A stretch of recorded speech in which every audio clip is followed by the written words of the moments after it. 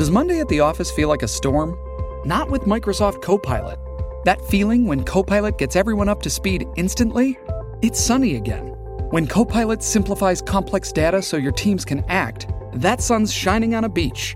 And when Copilot uncovers hidden insights, you're on that beach with your people, and you find buried treasure. That's Microsoft Copilot. Learn more at Microsoft.com/AI for all.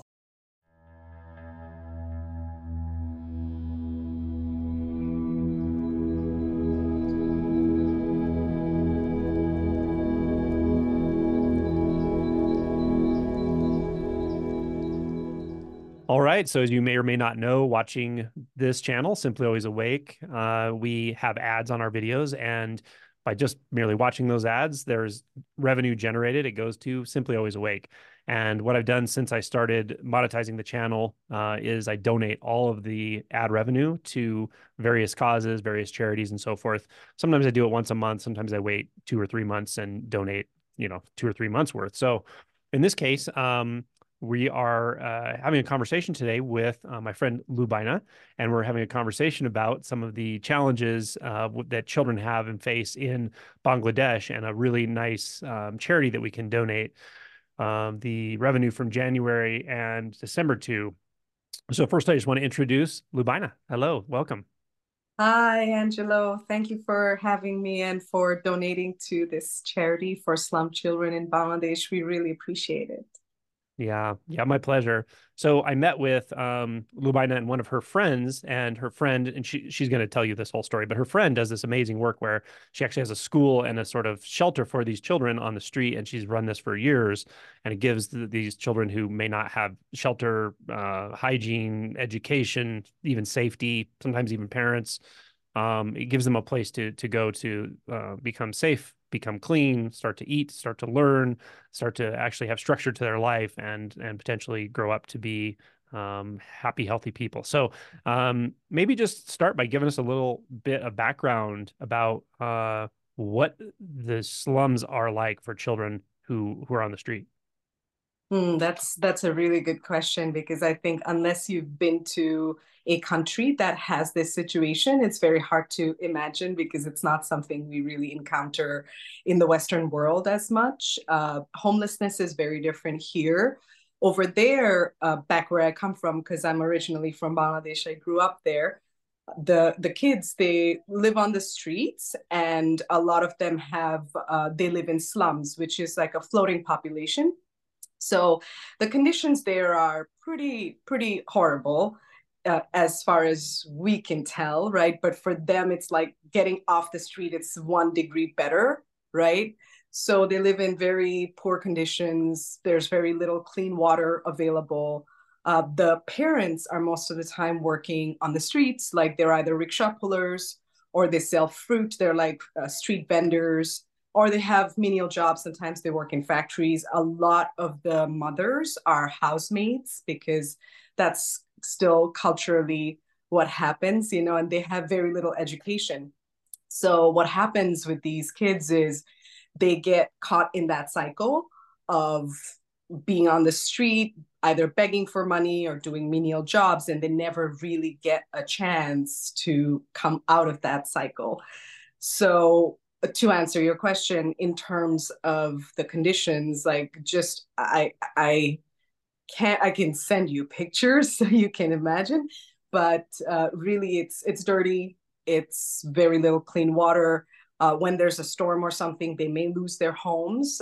Flooding is a regular issue in Bangladesh, and when flooding does happen during monsoon season, a lot of these families get displaced, which is why they're floating population, meaning they go from one area to another, either depending on weather, or sometimes depending on whether or not they can pay money, because the slums also cost money. It's not free. They didn't make it themselves.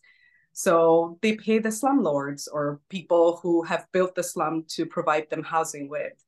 So I would say that sums up, just if you can get a little bit of idea of the kind of conditions they're living in, what they're dealing with. Yeah. Also, could you touch into a bit about safety and the challenges they face with safety and potential even trafficking and so forth? Sure. Yeah. I mean, the trafficking element of it is very interesting because it's not legal in Bangladesh. It's not legal to marry off any children under the age of 18. However, it does happen, especially in this particular population.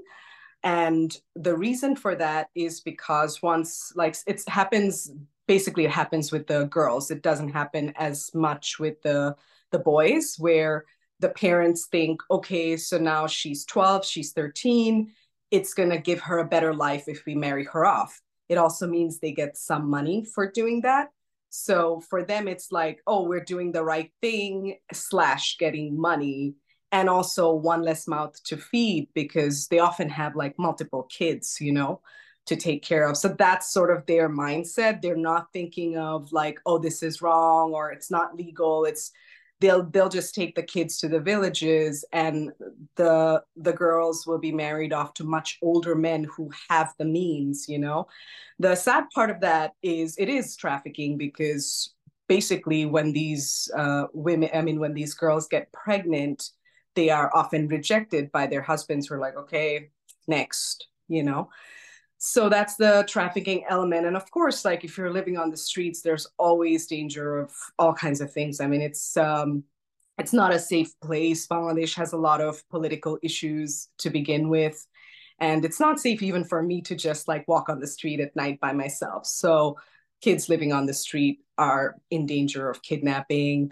Also in danger of being kidnapped for the purposes of being used for begging, because begging is a whole industry by itself, where children are used to gain sympathy. And the people who beg with kids, especially disabled kids, get more money. So there's always that danger as well. So other than that, like, if they're in the slums and with their families, it's the safest place for them, obviously. But there isn't like a great amount of safety given all these other factors that we're thinking of. And the other thing that tends to happen is they become part of gangs very easily, because they don't, that's what they see on the street. So they're prone to being drawn into violence at a very early age, because that's what they get exposed to. Yeah. Yeah, well, so let's talk about your friend. Let's introduce her Yes. a little bit and talk about what she does. Yeah. So her name is Afroza Sarwar. And what she does is she has a charity called Snoda. It's a very long and complicated Bengali name that even I cannot pronounce properly, but we'll just say Snoda. So this charity was started in. She started working with these kids in 2009, but the charity actually was started in 1994 by some friends that she had, and what they were working with a different population. They were working with disabled women and giving them education around how to have a craft, like buying them wheelchairs and like sewing machines and things like that, to basically give them a means of making money and feeling empowered, right? So that's what the original face of the charity was. And then when my friend took over, she wanted to switch it to helping disabled children, because her focus was always more about helping children. And then she faced the issue of what I sort of described, where like disabled children are a commodity in a lot of ways on the streets. So she ended up figuring out that it would cost her a lot of money to try to get children to help. Like, basically she had to pay people, like pay their parents or their families, just to even be able to get them to come to her. And I'm gonna talk about it a little bit, as to like that whole dynamic of like what motivates their families to let them come to her charity right now. So when she realized that helping disabled kids was gonna cost a lot of money, which she didn't have, she decided to focus on the slum children, which was sort of an easier population to get into, because the parents are more open. And at the same time, she still needed to explain to them that it's because her sense was, okay, I want to give them education basic education, like teach them Bengali, English, math, and science. Those are like the four subjects that they teach in the school that she created. But when she started making the school, she realized, oh, these kids have like no idea how to groom themselves, you know, because they're living on the streets. They're rolling around in dirt, and they don't have, a lot of the times, they don't even have proper clothing. They don't know how to bathe themselves because, again, it's big families. So the parents are busy and don't have time to give attention. They're like barely, you know, being able to make ends meet. So they don't have time to be like, oh, this is how you comb your hair. Oh, when you scratch your hair, you have lice, you need to wash it, or any of that stuff. So what she started to do was she went to these slums, talked to their families, and said, if you send your kids to me, I will give them education, but first I'm going to feed them. So that was like that is a big motivation for them, that whenever they come, they get a meal, you know?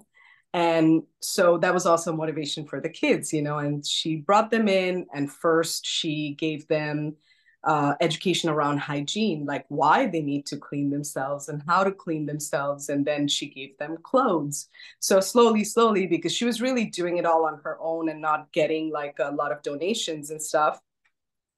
Slowly, she got them to a point where, okay, now we can start teaching you some math and science and, you know, Bengali and English and how to write. And she told me that the kids went from, like, when she would first get them, if you ask them like, what do you want to be when you grow up, they'd be like, I want to be in the gang, and I want to be the main guy of the gang, or, you know, stuff like that. And now they have like aspirations. They're like, I want to be an engineer, I want to be a doctor. Oh, So, you know, it's very touching. I always, like, when I first met her, and when I saw these children, I was very moved. Yeah. yeah. Well, when we met with her, and as I mentioned, I met her as well. So when we met with her, it was very obvious to me. I was just struck by the fact that she really gives her whole heart to this. And I was also struck by how challenging it would be just to have such a paucity of resources and so much need. You know, she mentioned that she can only take a certain number of children at a time. Of course, there's vastly more children that could use the benefit of this, but, you know, she only has the resources she has. It's all donation based and so forth. But yeah, I was moved the whole time listening to her by how much she really cares, how much she just gives her whole heart to doing this. And there's no doubt these children benefit tremendously from all of that. So, yeah. Yeah, absolutely. And so during the one note I wanted to make is the way I got involved was right before pandemic, right before lockdown. I was in Bangladesh, and I had gone back for the first time in 15 years. So, you know, you move away from somewhere, it's not in front of you all the time, you forget what's happening, right? And I came back, I went back, and I was almost in a shock because I had grown up with it, but you get desensitized when you see it every day. But when you're moved away and you forget, and you go back and you see what's happening, it was very shocking for me. I was like, oh my God, this is how people live here. I forgot this is what I grew up with, you know?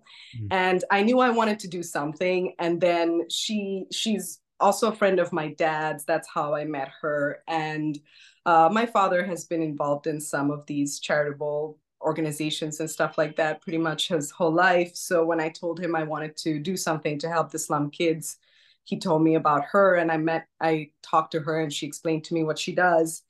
And then I came here, and I was like, okay, when I go back, I'm going to do some fundraising. I'm going to, you know, I was motivated, right? And then I came back, and it was locked down, Mm. right? And then what happened was, because of lockdown, they had no resources, like zero, because these are people who go out, make the money for the day, come back, feed their kids, right? So what we did during pandemic was forget school, because there was no school. We decided to give them like money for rent and food. And so we did food drives and clothing drives and stuff like that.